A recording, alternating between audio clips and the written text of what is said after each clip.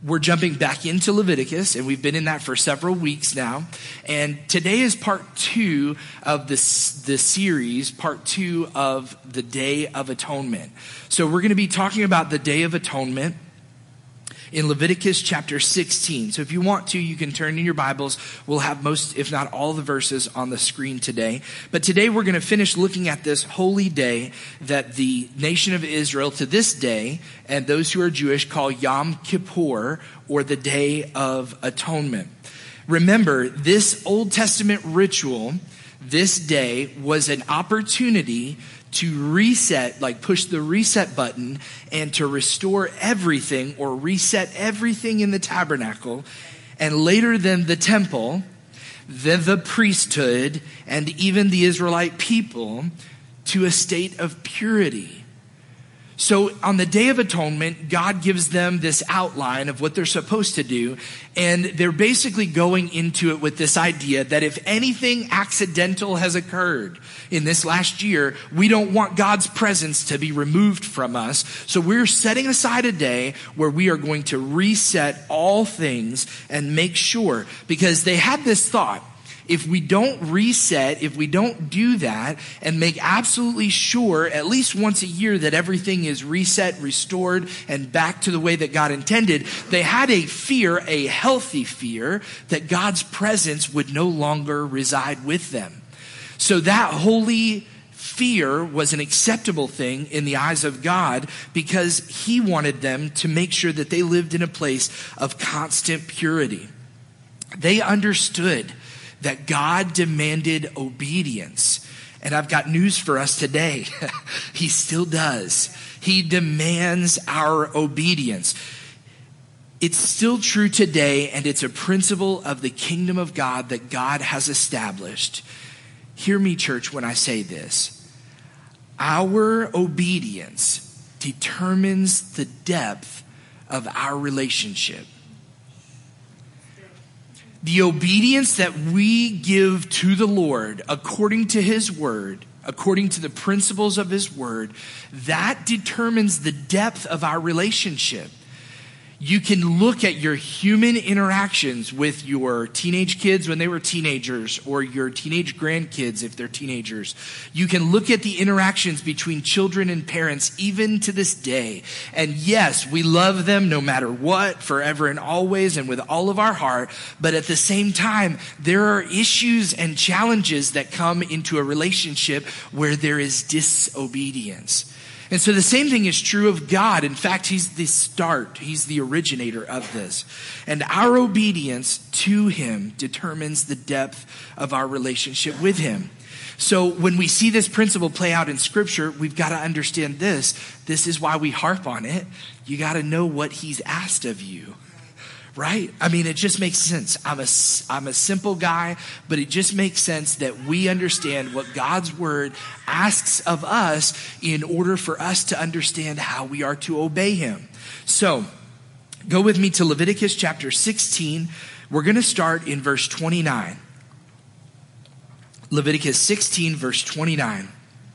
It says this, "And it shall be a statute to you forever, that in the 7th month, on the 10th day of the month, you shall afflict yourselves, and shall do no work, either the native or the stranger who sojourns among you," or the person who's, traveling among you. Verse 30 says this, "For on this day shall atonement be made for you to cleanse you. You shall be clean before the Lord from all your sins." Let me explain and make sure that you understand. This right here applies to those sins which are moral, as well as guilt and impurity that would have caused them to taint the sanctuary or the place where God dwelt. Verse 31 says this, "It's a Sabbath of solemn rest to you, and you shall afflict yourselves." That doesn't sound very fun, but we're going to explain that. "You shall afflict yourselves. It is a statute forever." Verse 32, and the priest who is anointed and consecrated as priest in his father's place shall make atonement wearing the holy linen garments. He shall make atonement for the holy sanctuary, and he shall make atonement for the tent of meeting and for the altar, and he shall make atonement for the priests and for all the people of the assembly. Verse 34, we hear these words again. And this shall be a statute forever for you, that atonement may be made for the people of Israel once in the year because of all of their sins. And we would add to that the word impurities. And it says there that Aaron did as the Lord commanded Moses. So you got to follow this train of thought. If we're harping on obedience, Moses had to give Aaron these instructions, and they were done according to the word of God, but he had to follow the chain of command. It says very clearly, Aaron did as the Lord commanded Moses in the English Standard Version. So I want to show you two spiritual disciplines today that every believer needs to regularly implement in their lives. But first, I want to give a few highlights, and I want to give you a clarification about that whole afflict yourselves, because that doesn't sound fun. It's not. Let's be clear. In the verses we read, especially because we have kids here today, God did not say make a statue, okay? He said it is a statute, okay? What that means and what that's understood to mean is a written law. So God says, write this as a law that you're going to observe the Day of Atonement on a yearly basis. The word used in Hebrew that is translated forever, it actually means in English, forever. Okay, I'm sorry. Like I said, I'm a simple guy. This is a simple message. But when he says, write this law and do this forever, he actually means what he says, and he's saying to them, do this forever. Today, the people of Israel, with that heritage, those who we call Jews to this day, still observe the Day of Atonement. So let me give you a little clarification about the whole afflict yourselves thing so that you can understand that. I'm not sure what version you're reading, but in the version we read here, the English Standard Version, it says, afflict yourselves. I want to help you understand this because it includes not just the humbling of your heart, not just the, God, I'm less than you and I need you in every area of my life. Not just that, but also physical fasting. So let me be clear. You can abstain. That means you can go without many things. But God is saying here to sharpen your spiritual focus, there is nothing that compares to actual fasting unless it involves skipping a meal or more. Now, the first spiritual discipline that we're going to talk about today that we should regularly implement in our lives, if we're reading the scripture and we're understanding what they did at the Day of Atonement, and we understand even Jesus' words later about this, fasting is the first spiritual discipline that we'll talk about today that we should implement. Now, I've heard some crazy things. I grew up in church. The joke is that my mother barely took off a Sunday to have me, okay? I was raised underneath the pews. I was crawling underneath there. I had to be very quiet. I was not allowed to make any noise. Children were to be seen and not heard in those days, right? And so I remember looking up underneath those pews and seeing everybody's bubble gum. I remember those days being reared in the church, okay? I've heard a lot of stuff throughout my life. Not only those days that I heard the older folks, the older crowd then talk, but I've also heard it as a pastor now. I've heard people say some crazy things like I'm fasting chocolate, or I'm fasting sodas, or I'm fasting social media, or I'm fasting television, or some of our teenagers might say I'm fasting my Xbox. No, you're not. I got to tell you the truth of what God's word is. Yes, those things, if you decide to do them, they will help you in some way, shape, or form. If you can get out of the bedroom and stop watching TV, you'll see the sun is shining. You can go play outside. You'll build relationships with family. You'll have rest and energy, all those things. You'll have benefits if you forego some of the stuff. But Fasting, according to Scripture, means foregoing something that is essential to life. And I know some of you are thinking, but chocolate is essential to my life. No, it's not. Food is essential to your life, and water is essential to your life. But God essentially is communicating to them in these days that they are to have a solemn fast. Okay, and while we're on this topic, I'm jumping on a soapbox for just a minute because I have got to tell you something. If you are fasting social media during the season of Lent, or if you choose to fast something, don't put it on social media. Okay, thank you. I got some laughs and an amen. This is good. We're rolling right through this. It just doesn't make sense. Jesus said these words. He said, if you fast, not if, he actually said when you fast. He said, when you fast, don't be like those Pharisees. They're out, they've torn their clothes and they're throwing dirt on their bodies and they're going, oh, I'm so desperate. I've been fasting in spiritual discipline. Don't be like that guy. Don't be that guy. But act normal. Wash your face. Put on regular clothes. Don't talk about it because your Father who sees in secret will reward you openly. Jesus actually says if you do it so that you get that open recognition, you've got the recognition you were looking for already. There's no other blessing in it. So, okay, off the crate, off the soapbox. When we give up something that is essential to human life on planet Earth, this is what we call fasting. It's what God calls fasting. In the 2nd century, there was a guide that was made for Jewish law, and it's called the Mishnah. It says about the Day of Atonement that they were to afflict their souls by abstaining from eating and from drinking, as well as bathing, anointing, that would be like perfume and that kind of thing, but also the other things that they would use for oils and things. The use of shoes and the marriage bed. All of these things were understood to be forbidden on the Day of Atonement. Now, I do not forbid you to take a shower before you get to church. I'm so glad you do, okay? Praise God for that. But on the Day of Atonement, they understood that they were foregoing those essential things. Jesus speaks about fasting in Luke chapter 5. He's asked a question, and his response is really worth considering. Verse 33 to 35 says this, and they said to him, the disciples of John fast often and offer prayers, and so do the disciples of the Pharisees, but yours eat and drink. Jesus says to them, can you make wedding guests fast while the bridegroom is with them?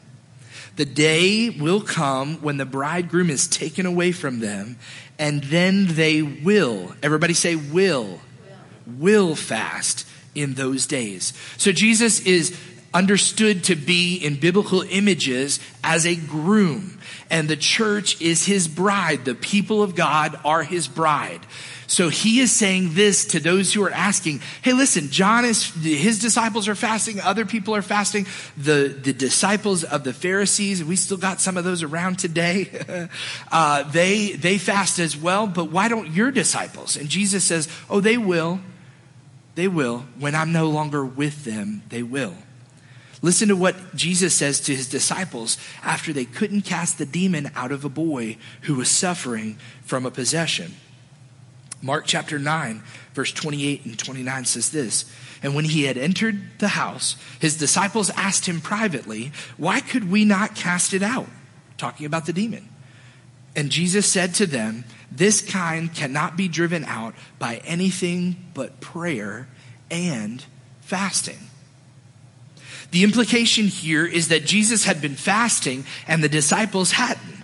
Spiritual sight and spiritual power increase when we forego the essential of our life, which is a meal and or liquid that we need to live. In fact, you can talk to any doctor or nutritionist and they'll tell you there are some great benefits to what they call intermittent fasting.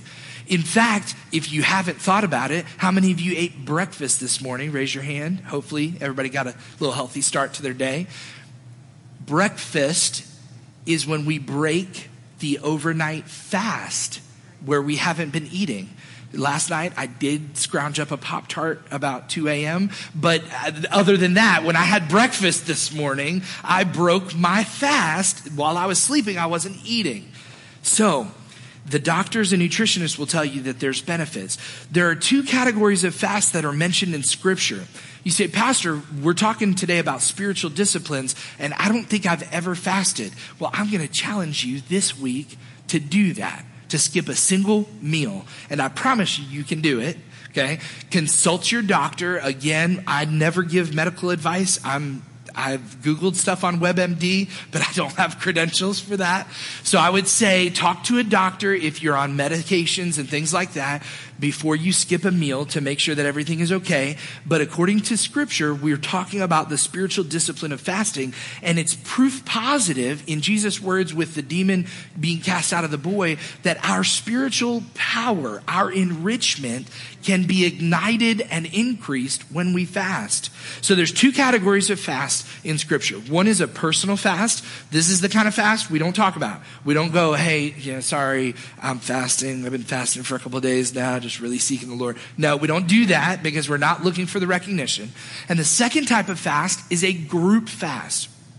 In fact, when you read through the prophets, those are the Old Testament books with the names like Isaiah, Jeremiah, all of those. When you read through them, you'll hear them talking about calling a holy assembly and a fast. They're telling the nation, the entire nation, y'all need to skip a meal and we need to pray. We need to ask God for his help. Then we even see that in our day-to-day life even today.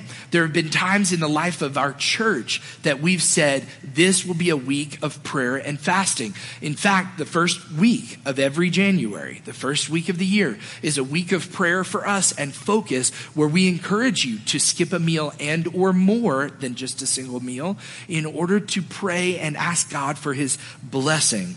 Here's the deal. This is what you've got to do when you fast. You skip the meal, but you devote the time that you would to the preparation and to the eating of that meal to spiritual food. These kids are like, oh my goodness, you're talking about I'm going to have to skip lunch?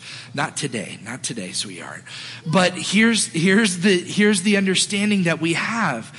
We pray. We read Scripture. We take time to quiet our mind and to listen to the voice of the Holy Spirit. We read through the Bible. Take that opportunity that you would be filling your face and fill your soul. I've made it a practice in my own life. My parents taught me to make it a practice because they still to this day make it a practice. My father has extended fasts where he went away for retreats for a period of time that was scary to acknowledge, that he went away without any food and without any drink in order to just seek God. There are moments in my personal ministry where I've asked God, I'm not sure to go left or right, to go straight, to stop, to whatever. God, I need your help. And God speaks to us. It's not that he just wants us to not eat and lose some calories or weight. God can speak to you anytime, day or night. It doesn't matter. But when we do this, we are demonstrating to him we are serious. We're so serious, we're willing to forego a meal. So try it this week. You're not going to become a superhero if you skip lunch tomorrow. You won't get Spidey sense or anything of the sort, okay? It's not going to happen. But I promise you that if you regularly implement this discipline of fasting, which is all throughout the Old and the New Testament, you will see a difference in your spiritual walk. In fact, I believe your family and those around you will even see a difference. The people that you interact with will see a difference in your life. So when you skip the meal, devote time to spiritual food. Shut out all the noise, all the distraction. So the ancient Israelites, the modern Jews, still observe the Day of Atonement. One day a year when they hit that reset button. Here's the good news for us. We can hit that reset button at any moment. We don't have to wait till next year to do it. Amen? Amen?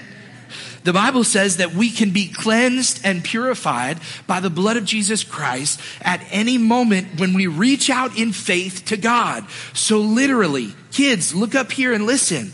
If you commit a sin, if you've told a lie, if you've done something wrong, you can ask God to help you and he will forgive you when you ask him. And then he wants you to determine in your heart to not do that thing again. Us older people need to have that same childlike faith and understanding of who God is by his nature. He is a good God and a good Father who's willing to forgive, and he's also willing to correct. He wants to move us into a better direction and into a healthier place in our spiritual lives. Amen? So the second spiritual discipline that we should regularly implement in our lives is something that we read here called Sabbath. Now, Sabbath is a word that I would say equals rest, okay? And I want to talk to you about that today because I think it's really important that we understand what it is. The Jewish people to this day call this Shabbat, which means rest. It's a Hebrew word, and when we when we transfer it into English, we call it Sabbath. You may have heard of people observing a Sabbath, but I want to help you understand how this can apply to your daily life even this week. Leviticus 16:31 tells us that the Day of Atonement was a Sabbath of solemn rest. The Israelites celebrated one Sabbath per week. Okay, 6 days of work, 1 day off. That's what they had. And then they even had special times of Sabbath that were built into their calendar throughout the year. Festivals and feasts where they just rested from all their work. It would be at the end of a harvest when they've brought everything in. They could have a celebration and a feast. There were other moments that were on the calendar as well where they observed what God had done and delivering them from Egypt, and all these other times that they would have time where they would rest. So think about this. I want you to really think about it. This is yet another thing that sets the Jewish people, the ancient word we would use is the Israelite people, set them apart from the world around them. So then the following question is, does it set us apart from the world around us even today? See, in those ancient times, they were criticized by the countries around them and by those who worshiped other gods. And even in Jesus' day, they were being criticized by the Romans and by the Greeks because they were like, y'all lazy. What? You take a whole day off? It was a common criticism, you could say, in those days because they observed a weekly day of rest. And today, I got to tell you, church, your life is too busy. You can say that with me. Say, my life is too busy. It really is.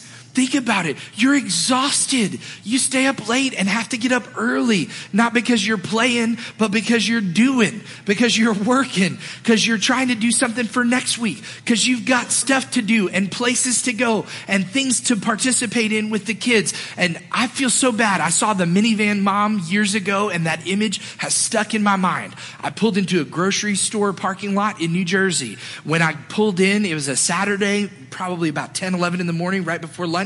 I pulled in, and out of this minivan popped a ninja, a soccer player, a wrestler, a football player. I'm telling you, like, she had 4 or 5 kids, and every one of them had something different, and they were all in costume, in uniform, for their activity. And bless her heart, she was probably running in to buy juice boxes for one of the teams because she had to go. And I thought, somebody help this woman out. We're like that. We are so distracted, and our lives are filled with so much busyness. You know, it's funny. We say we can't wait for the weekend. We talk about it when we're kids and when we're teenagers. We still talk about it as grown-ups. But so often we dread Monday because we're tired of all the rushing around we've done on the weekend. Because we've got errands to do, and we finally got time to do something in the house, and we've got to do the laundry, and we've got to get the stuff done we couldn't accomplish throughout the week because we were so busy. This is not the way God intended your life. So before you go saying, well, Sabbath is just something in the Old Testament that really that's something we don't need to consider any longer, I want you to consider the 10 commandments. Number 4, the 4th commandment is this in Exodus chapter 20. Listen to these words. Remember the Sabbath day. Another word to not just remember in mind, but a word there would be observe. Keep the Sabbath day and keep it holy. Verse 9 says in Exodus 20, 6 days you shall labor and do all your work. But the 7th day is a Sabbath to the Lord your God. On it you shall not do any work. You, your son, your daughter, your servants, your livestock, or even the sojourner or the traveler who is within your gates. For in 6 days the Lord made heaven and earth, the sea, and all that is in them. And he rested on the 7th day. Therefore the Lord blessed the Sabbath day and made it holy. So God himself provides the example of Sabbath rest for us. It was his idea. It was his idea, and it was ordained at the moment of creation. Do you think God actually needed rest? I mean, come on, seriously, just think with your actual, just common sense. Do you think God needs to sleep? No, I don't think so. And when he spoke the world into existence, that didn't require a whole lot of sweat. Hello? Are you listening? Right? So in Genesis, God had literally just been speaking for a series of days, but then he rested from his work. And he did that in Genesis in the first few chapters. And then he carries that on with the people of Israel, the nation of Israel that's now traveling through the desert. They're heading into the promised land. He says, you're to do this forever. It was his idea. So Sabbath is a reminder of God's covenant with his people and that he keeps his promises.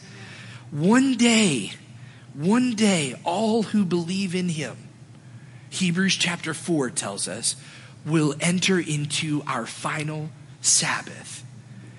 That will be a rest beyond compare. We even have those terms when we have the loss of a loved one or a friend. We say they are now what? Resting in peace. We understand this in some form or fashion, but the application gets lost because we get so busy. Sabbath was given as a blessing to God's people. It's a principle of the kingdom of God. Now, I am not attempting to spoon feed you some legalistic doctrine or dogma. We're not going to discuss what day, whether it's Saturday or Sunday. We're not talking about that kind of stuff. I am just reminding you of one of the 10 commandments. And I got news for you. If the other ones still apply, then number 4 definitely does. So don't murder, don't steal, don't kill, don't commit adultery. All of those things still apply. Why all of a sudden have we determined and decided that the whole rest thing, well, that's just antiquity. We don't need to do that kind of thing. We'll rest, we'll sleep when we die. People say that, right? If we believe it though, we ought to practice it. So, don't get caught up in the arguments about whether it's Saturday or Sunday and when it changed and how the Israelites did it. I'm not telling you that I grew up in a neighborhood that was filled with Orthodox Jews. I can remember their synagogue being directly across the street from the church in New Jersey that I went to. The church that I went to, the synagogue was across the street from. And I can remember on Saturdays, they wouldn't drive. They wouldn't turn on electricity. They would unscrew the light bulb in their refrigerator so that it wouldn't turn on when they opened it. They would spend all day Friday preparing meals and food so that they did not have to work on the Sabbath, which for them is Saturday.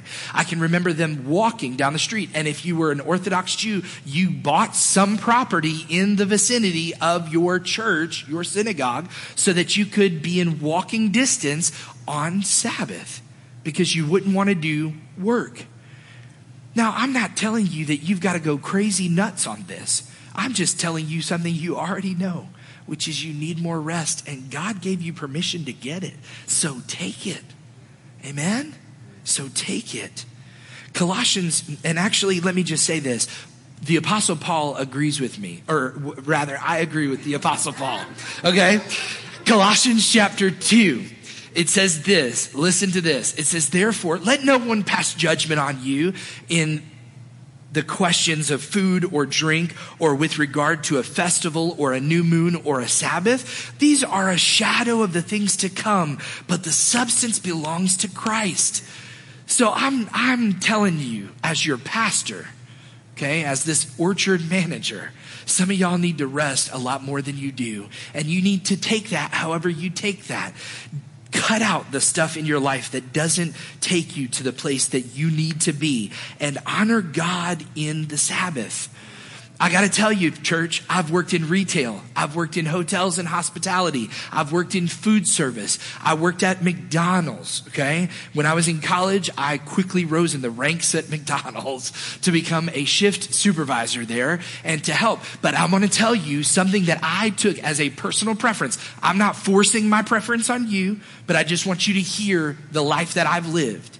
I have said to every single hiring employer, I will not work on Sundays. From the days I was a teenager and my first job at Foot Locker, I said those words. My dad told me I had to say them when I was a teenager, but then I thought, wow, this is actually really smart. So I told them, hey, listen, you can put me on the schedule, but you can't put me on for Sundays. Now, I'm not telling you that you're wrong or in sin if you've worked a Sunday. We've got people who are police officers and doctors on call. I understand all of those details. I'm just telling you about my life. And when they asked me why, I told them it was for religious purposes. It was a day for worshiping God and for being with my family. And do you want to know something? I've never been turned down for a job. Every one of those places hired me with that caveat and didn't put me on the schedule for Sundays. I made it a part of my life. I'm not criticizing you if you hold a different preference. I'm telling you the principle of the Sabbath is a timeless principle, and all of us should be observing it more than we do.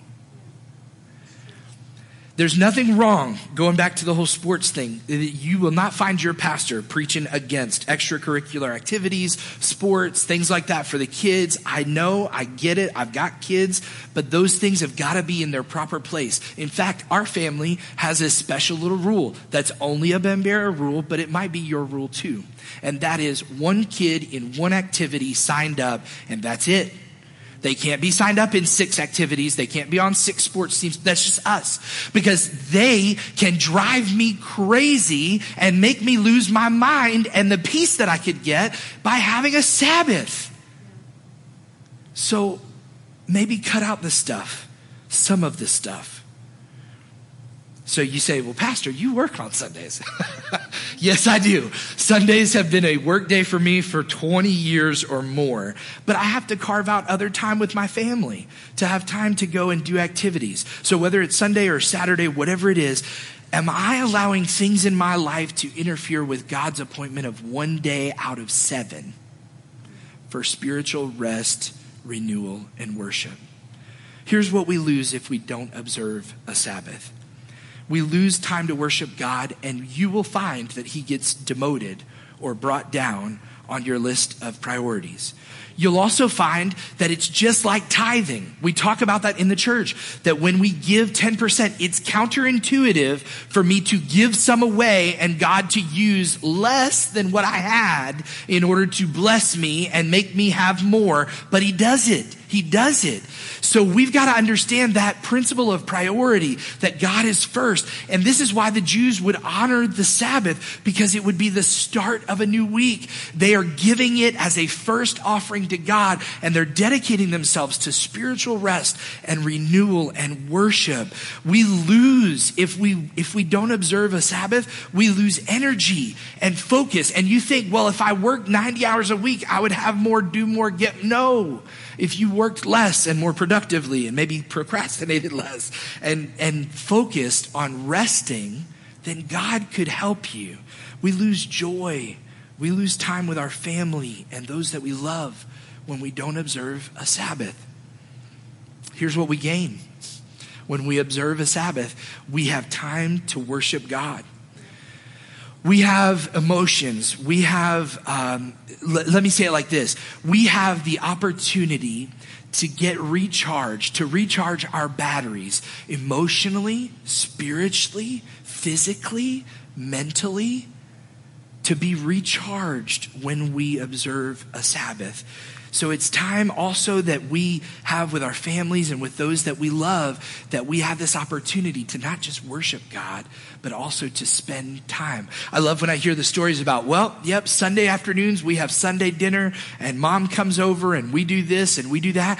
Those kinds of things can't get lost, people. I'm telling you, parents in the room, don't lose that stuff, because then your kids won't have it, and we'll see ourselves go in further and further directions away from God than ever before. And you say, really?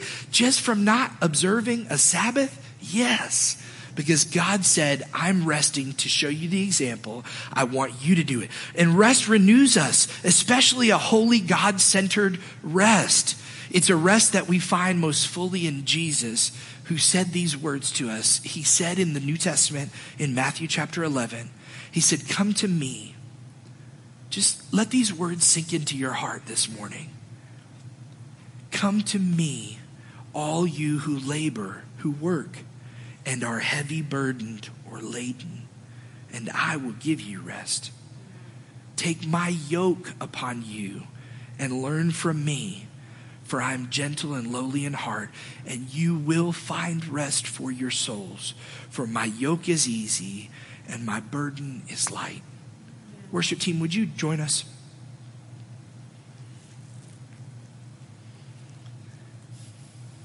There are two challenges today because we've got two spiritual disciplines that we've talked about. The first is fasting. And if you've never fasted, I am challenging you this week. You don't have to wait to hear from God, because it's actually in Scripture. You can actually just practice it. Just give it a shot. Start small, do one meal, and go from there. Again, medical advice, talk to your doctor before you do so. But do that and dedicate some time in your life and some space to spiritual food. The second is this: if you're too busy, stop. Just stop and rest. I tell you, your pastor was so recharged a few weeks ago. I had time on vacation. I didn't open my laptop. I barely responded to text messages. I sat on the beach with my family and my kids. I watched the waves break. We ran from the rain. We played. We did all of that stuff. And I wish I could do that every month. I can't afford it. So I saved it up so that we could do it at that time. But it was so restful to me. I found myself with higher amounts of energy when I came back. I found myself ready to take on the task. I found myself at just like chomping at the bit to get stuff done and to do it with a clear thought in mind, because I had taken time to rest. The challenge for us is, what can we cut out and how can we rest this week? Now, don't try to cut out an essential. Don't say, honey, no, I don't have time for you. I'm taking a Sabbath. Goodbye. Don't do that, okay? Don't be crazy. But what I want you to do is I want you to think about and evaluate your life. Evaluate your life in the place that you find yourself the busiest. And again, I guess the joke would be, if you feel like you have too much laundry, then you probably have too many kids, but you can't get rid of the kids, right? Okay? Maybe have somebody help you with the laundry, whatever the case may be. But find a place of rest in your busy schedule where you can worship God and honor Him. Remember, it's a priority because it's a commandment. Would you stand with me today? I've given you some homework, and I'm actually going to ask you next Sunday if you've done your homework. I'm planning on doing this homework myself. My wife and my family, we're leaving for a few days this week to go visit and be with her family. And I plan on resting and recharging. I'll probably end up mowing my father-in-law's grass, but it'll be a wonderful thing because I don't have grass to mow. It'll just be great time together. Find a time that you can do something this week that you maybe love to do, but you haven't done in a long time. Take a break from the busyness and say no to the stuff that comes in on you. Would you close your eyes with me for just a moment? I want to ask you, we talked about the Day of Atonement. We talked about how they were observing a Sabbath and fasting.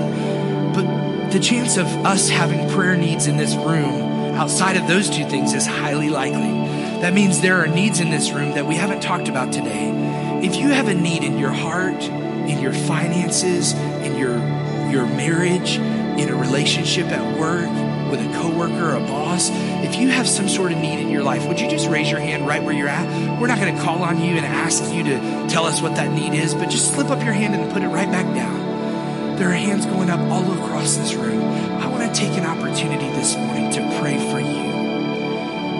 Father, for those with heavy hearts today, I pray that they would experience the rest of God that you've called us to. Lord, I pray that today they would unburden themselves. They may feel helpless and hopeless in the midst of the thing that they face. But God, you are a God who helps, and you are a God who supplies hope. So I pray by the Spirit of God that you would restore joy, help, give direction and clarity, that today financial issues, marriage problems, those things would be touched by the work of your hands. For truly, you're an awesome fixer. You're the one who's got the answer, and you're the one that we seek. Lord, I pray this in Jesus' name.